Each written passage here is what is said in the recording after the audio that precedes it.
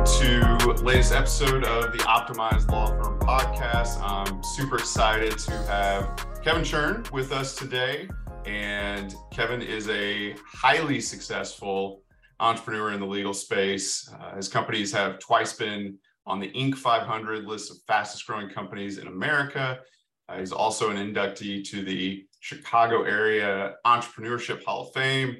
He was founder and managing partner of one of the largest consumer bankruptcy law firms in the United States that was eventually acquired.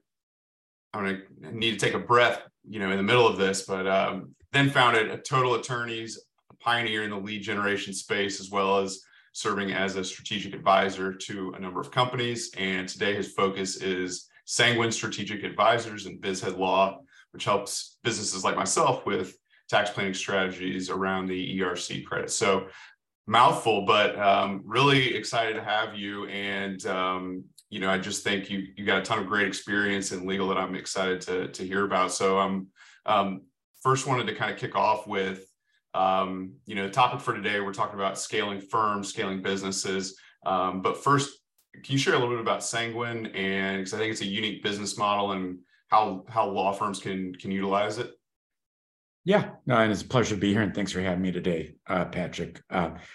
Always happy to share the benefit of my many mistakes that I've made over the years. I think, it's a little cliche, but they say we learn the most when we actually make mistakes. When everything's going right, we don't learn as much at those points. So, and really, Sanguine Strategic Advisors is really just a product of my experience over the last 30 years. Operating businesses, primarily in the legal vertical, but I see them as they were primarily legal businesses, but they were businesses, and nonetheless, and I think that's one of the things that a lot of attorneys start to forget sometimes, that they're running a business, right? It happens to be a law firm, happens to be providing legal services, but at the end of the day, it's a business. But after 30 years of multiple startups and exits, I really started to think a little bit about what were the things that I really liked about what I was doing with my life in my prior businesses and what I didn't like. I would start businesses, I'd have a great idea, I'd start to execute. And then a year in, I'd look back and I'd say, what the hell did I do to myself? Because I was not thoughtful up front about what type of business that I was creating. I didn't establish any goalposts in terms of what were the characteristics of the business that I wanted to create that would make me happy as an individual.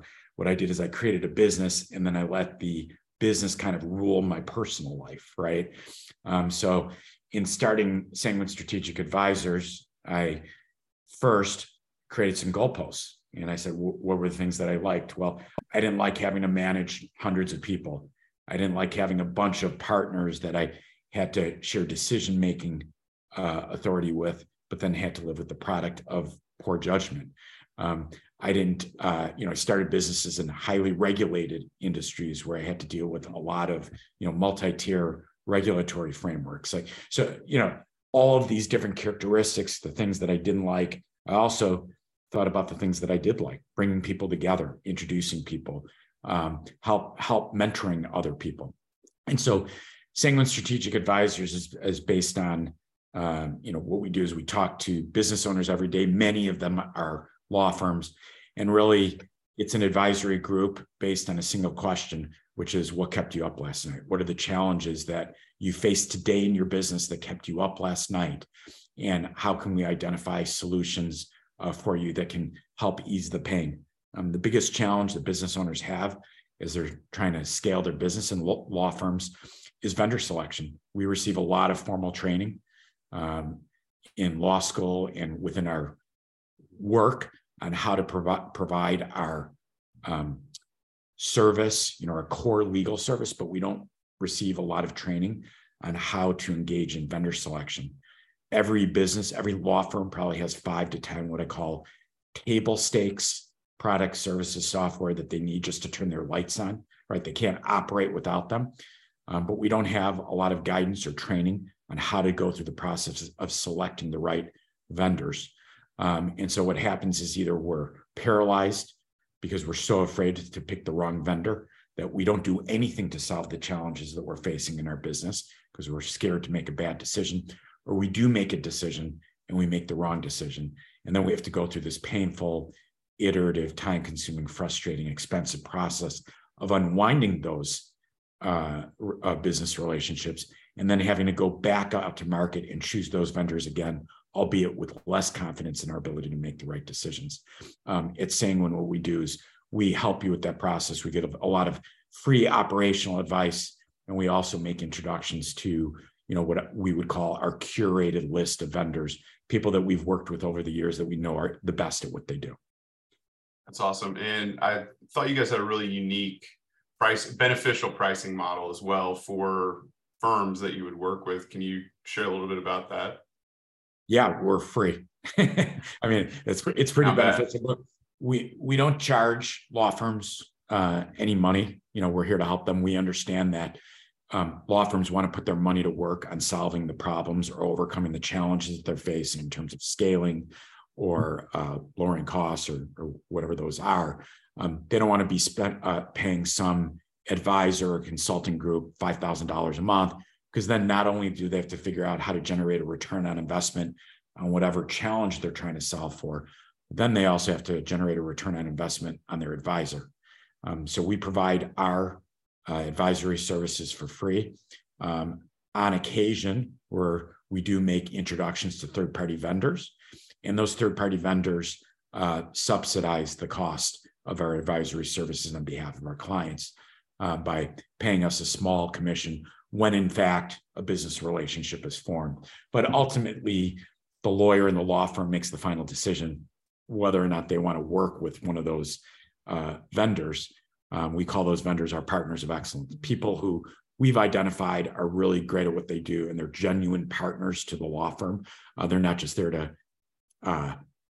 they focus on the value they bring, not on the paycheck that they receive from bringing that value. So it's cool. I think a lot of folks that maybe listening can certainly benefit from that as well. But I want to get to kind of the meat of what I feel like today, is all about. And for me, that's helping law firm owners scale their business, and not just to a level that, some artificial idea of a certain amount of money or anything like that. But I think what you talked about too, which I liked, is, building that business that they do like, they're happy about and getting used to. So maybe you could share a little bit about the progression, from your beginning as a small solo law firm owner to building a business that, eventually was acquired in a law firm that was acquired. Yeah. Well, I'd say, when I first got out of law school, my first job, like many attorneys, was more a product of what job I could land. Kind of middle of my class in law school, came out, wasn't going to get the job at the big white shoe law firm making, a six-figure salary. And so really just by kind of a stroke of fate, I got a job with a high volume consumer bankruptcy practitioner in Chicago, who was one of the first people to go ahead and advertise on television back in the 70s, when really the advertising rules for attorneys loosened up and attorneys started advertising in mass.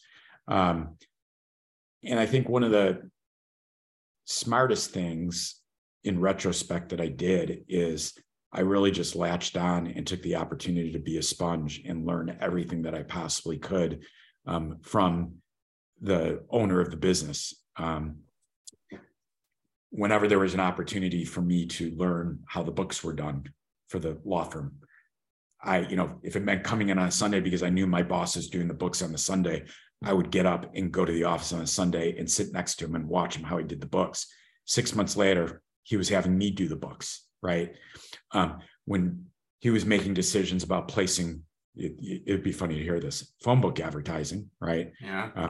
We would, sorry about that. I would participate, I would observe, I would watch, I would just learn everything that I could. When he was developing technology for the law firm in order to create efficiencies in the way the practice is run. I was right there watching, the thought process in building the technology. And so it goes on and on and on and on, but every opportunity that you have to observe other people who have much more experience in operating a law firm business, not just, I think lawyers spend a lot of time going to CLEs and learning about the core legal service, right? The substantive areas of the law, but they don't spend enough time actually learning about what's involved in operating the business of a law firm. And I think your understanding of those elements of operating a law firm are going to make you enjoy your time operating a law firm a lot more. So spent a lot of time just observing, learning. After 2.5, 3 years, I said, he's never going to make me a partner in the business. I can go out and use what I've learned to go out and do this better and at scale. I started my first law firm in 1997, 3.5 years after graduating law school. Over the next 8 years, I built that to 180 lawyers in 70 markets across 22 states, signing up a couple thousand consumer bankruptcy clients on a monthly basis. A lot of iteration, right? A lot of taking time, just to learn from many mistakes. But I'd say one of the main things that I'd recommend for attorneys is, sit down today and create what I would call your ideality. If you had to look out a year from now or 2 years from now and say, ideally, this is what I'd like my law firm to look like, or what I'd like my life to look like, as importantly, right? Because those go hand in hand. How you run, how you operate your practice, the type of law you decide you want to practice, the types of clients you want to represent, all of these things will play into your personal satisfaction, how much you enjoy coming to work every single day. If you sit down and you actually put pen to paper and create that ideal of who are the clients I want to represent, how many staff members do I want to be managing, how many days of vacation do I want to take a year, how much time do I want to spend with my family, how much money do I want to make? If you do that first and create those goalposts, that ideality, it's going to do a couple things. The first thing is it's great for planning. But what it's going to do is it's going to illustrate the dissonance between your reality today and the ideality that you seek to accomplish, right? Because the next question you're going to ask yourself is, when you're done with that piece of paper, that your ideality of what you want your firm to be a year from now, is you're going to ask yourself, why am I not there today? Like, what has gotten in my way, right? Like, I've been practicing for 10 years, right? So why is it that I'm not where I seek to be a year ago right now? What are the obstacles? What's getting in the way? And then, that's a lot of what I do with lawyers every single day, is just talk about what is getting in the way. Like, what's keeping you up at night? Why are you unhappy in doing what you're doing right now? And by identifying the things that are getting in the way, that's the first step to starting to change things and figure out, like, what the transformation needs to be. It sounds like creating the vision is a big part of it and helps give you that direction. Once you have that, what were some of the steps you took that you think would help other firms grow? That you can look back and that you went to, a certain conference, or you started adopting a certain day-to-day methodology. What were some of those steps that you feel like were really key in helping you grow from average bankruptcy lawyer to, really growing? Yeah, well, first of all, surrounding yourself with people that you believe uniformly are as hardworking or harder working than you, and are as smart or smarter than you. For some reason, people tend to like to hire people who are not as smart as them, because I don't know if it's ego or whatever, but as they say, there are certain presidents that we can point to who are not like the smartest guys in the entire world, but they were really good at surrounding themselves with people who were geniuses and a lot smarter than them, and other business owners for that matter. But, I think a big part of it is just identifying people that are loyal and hardworking and smart is definitely a key to success. And once you identify those people, treat them really well and keep them around you, because they will, I've got Anthony Bucks, who, works with Sanguine right now. This is the third business that he's been a part of, right? He was a part of Total Attorneys. He was part of Upright Law. He's part of Sanguine Strategic Advisors. And there's a reason that I keep bringing him back to the table, is because he's smart and hardworking and loyal. And when you find people like that in this world, you got to keep them close by. That's great. But I think being collaborative in your approach, getting people within your organization to buy into your vision. You're not here to rule with an iron fist. And this applies to organizations that are 2 or 3 people as well as 100 people. So, this is not just something that, it's not a enterprise organization issue. It's also a small organization issue. In fact, I would maintain that it's even more important when you're in a part of a small organization to make sure that the people who are involved feel invested in the business, feel that they're tied to the success of your law firm, and that feel like they've participated in making the decisions that are critical to the growth of the business. Because if people don't feel invested, they've got nothing at stake, right? It's just a job, right? You want to make them feel like it's more than just a job. People, I think, are very, very important. We're learning that more and more in our business by finding those people. And one of the things that we've been adopting to help, manage that, because this is my first time managing a bunch of people and trying to figure out how that works. And so we've started using EOS as a system for us. Is there a similar strategy or framework for law firms that you recommend as they scale to deal with some of those people issues, planning issues, things like that? There's definitely a book called Who that you can buy on Amazon. It's how to go about your hiring process. And, it's a great book to just learning how to create a profile of who's going to be a successful employee, and then how to go about asking the questions that are necessary without saying, "Are you hardworking?" Right. You want to create questions that will tend to elicit an answer that will be indicative of someone who's hardworking, or has a high level of discretion, or is amiable, or whatever the characteristics are. So you're identifying the right characteristics that will tend to lead to a successful person in this role, and then you're trying to identify a person who possesses those characteristics. And there are a number of these books, like Gazelle, the Gazelle's system is, it's a great system.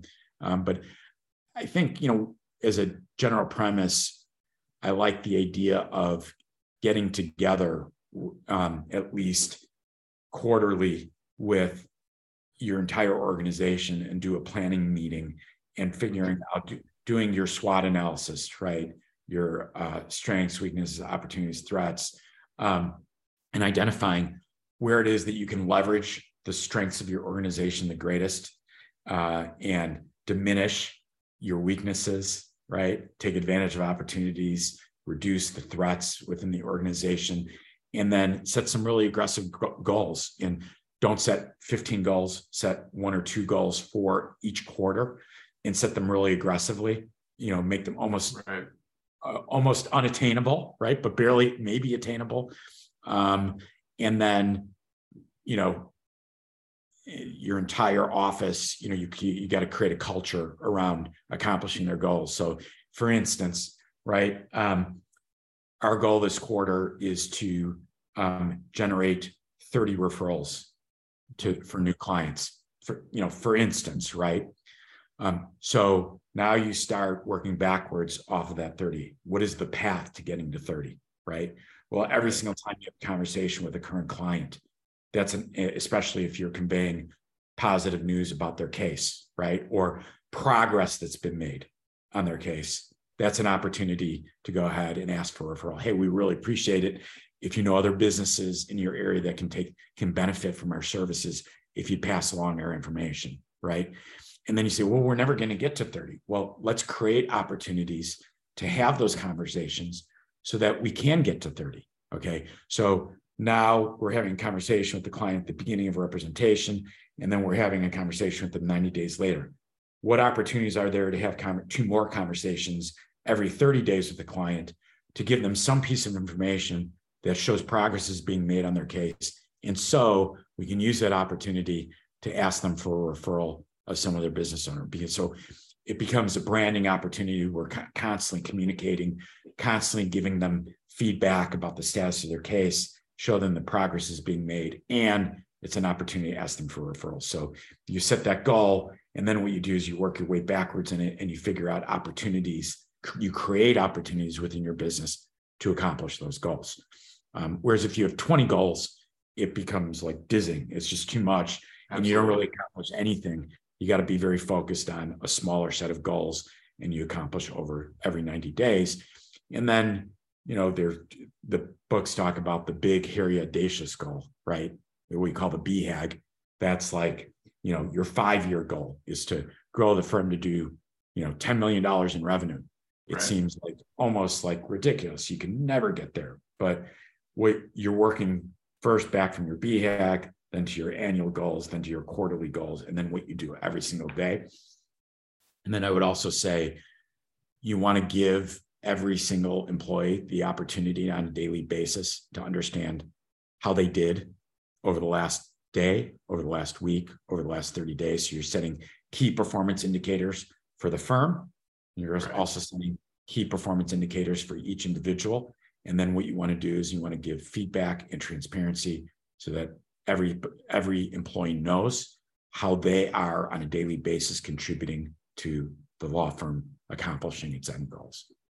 It sounds so straightforward and easy, but we're doing this ourselves over the past month or two, and it is so hard, in my opinion, to take these kind of abstract concepts of how do we get to 10 million or 1 million, and then break that down into actionable steps. And the best approach I've learned with it is to try to break it down so you're basically explaining it to a 5-year-old, and I don't mean that, in a negative way, just that if I don't parcel it out into very specific actionable steps, then it becomes almost too difficult to fathom to bring all of these things together. And so having that focus on the way we're targeting it is on a quarterly basis. So we're going through this process now of trying to outline all of the work, or most of the work that will be done from now to the end of March. And that way we feel like it gives our team structure. They have a path to go towards, and then we can go at the end of that 3 months and think about it, but we're not trying to change things every single day and every week, and and all of that. And so I think that's the biggest challenge, is staying focused and having a clear direction. Yeah, and the organization, the foundational steps that you're putting in right now, it's challenging. But once you have those foundational steps put in place, the next time you do it, it makes it, that much easier to go through this process. And, the most important word you said there is focus, right? I mean, it's really breaking things down to bite-sized pieces so that everybody can be focused on that one thing, rather than if you have 100 things, it's hard to focus on the right thing, right? So you want to break it down. So how do you typically arrange your day or schedule to ensure that you're working on the most important things that will have the biggest impact in your business? Because I know for myself, there's such a temptation to go in and go to that inbox and start knocking it down one by one. And I don't know if you're like an inbox zero guy, or but it's so tempting. Yeah, unfortunately I am. So tempting to go focus on those things that feel immediately give you that like immediate gratification, or you just hate the idea that somebody's waiting on your response or something like that. But how do you do that, to ensure that you're, being as focused and productive as possible? Yeah. Well, first of all, it's funny that you kind of pegged me, is that, I stand the idea that someone has emailed me or reached out to me and that I haven't been responsive, because, I know when I reach out to people, I want people to respond to me. So, right. It's difficult sometimes to fight your nature in that regard. But, the way I organize my day is each day I've got basically 2 hours in the middle of the day from basically 11 to 1, which is some of it's to some me time. So I actually eat a meal and get some exercise, right?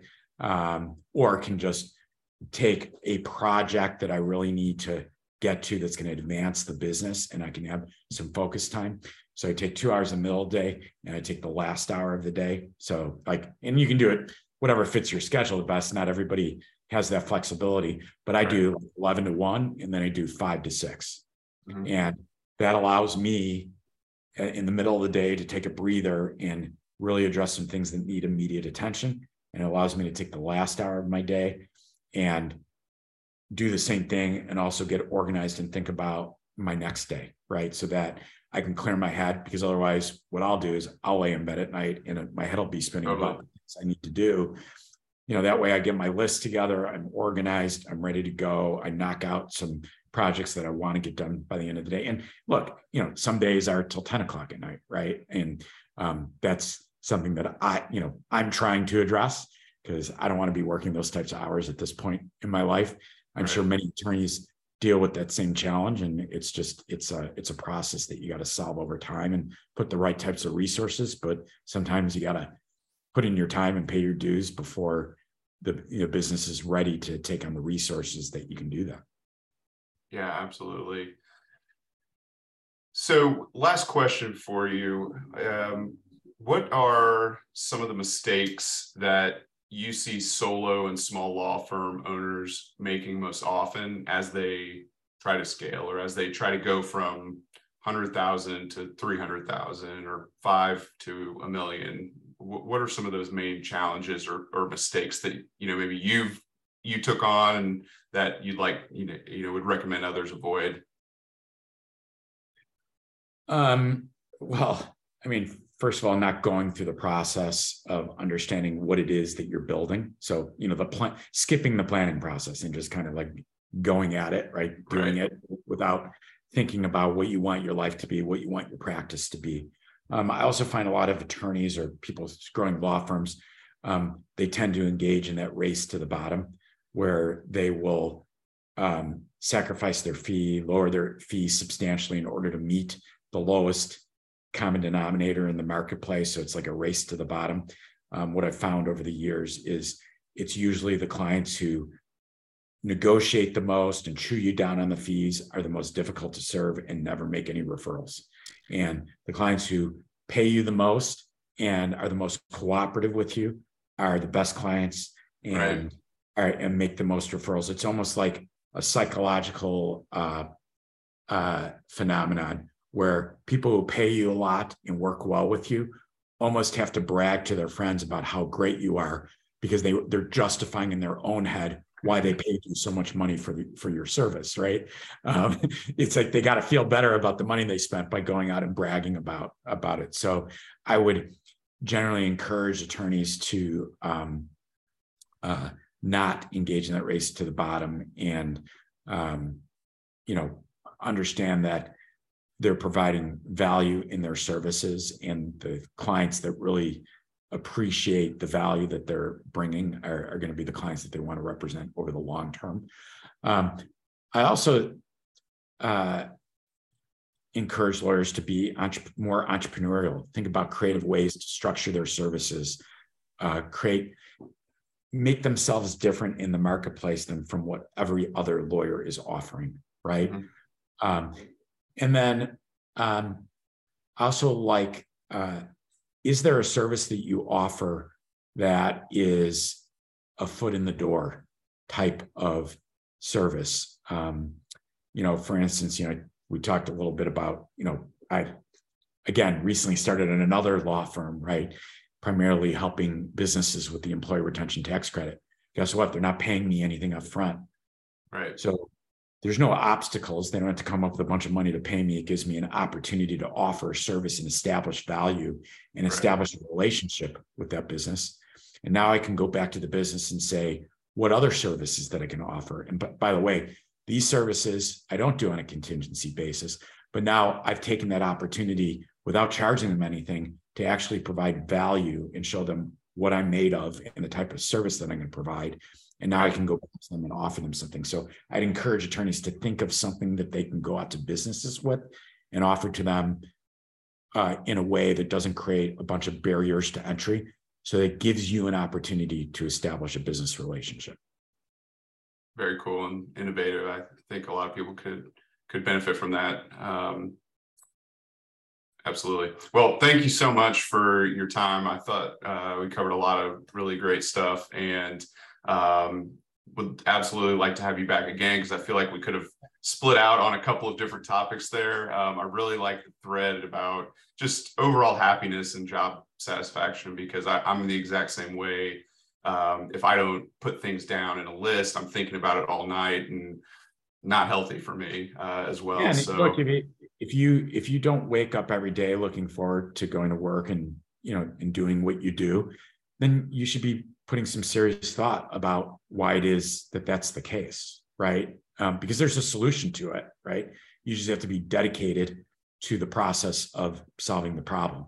And even now when I work with lawyers, because I don't charge them for my advisory services, really what I say to them is, I'm happy to work with you. I just want to make sure that we're not engaging in the process of complaining about what we don't like when we're not dedicated to the process of actually solving it, right? So if you want to just complain, go get a therapist, right? If you want to solve the problem, I'm happy to help you solve the problem, but I want to make sure that you're dedicated to actually solving it, and we're not just in the going through the process of complaining about what we don't like, because too many people in life spend their time just complaining about what they don't like, but they never do anything to fix it. Absolutely. Thanks, Kevin. Hope we can do this again soon. Yeah, it'd be great. Thanks very much. Appreciate it.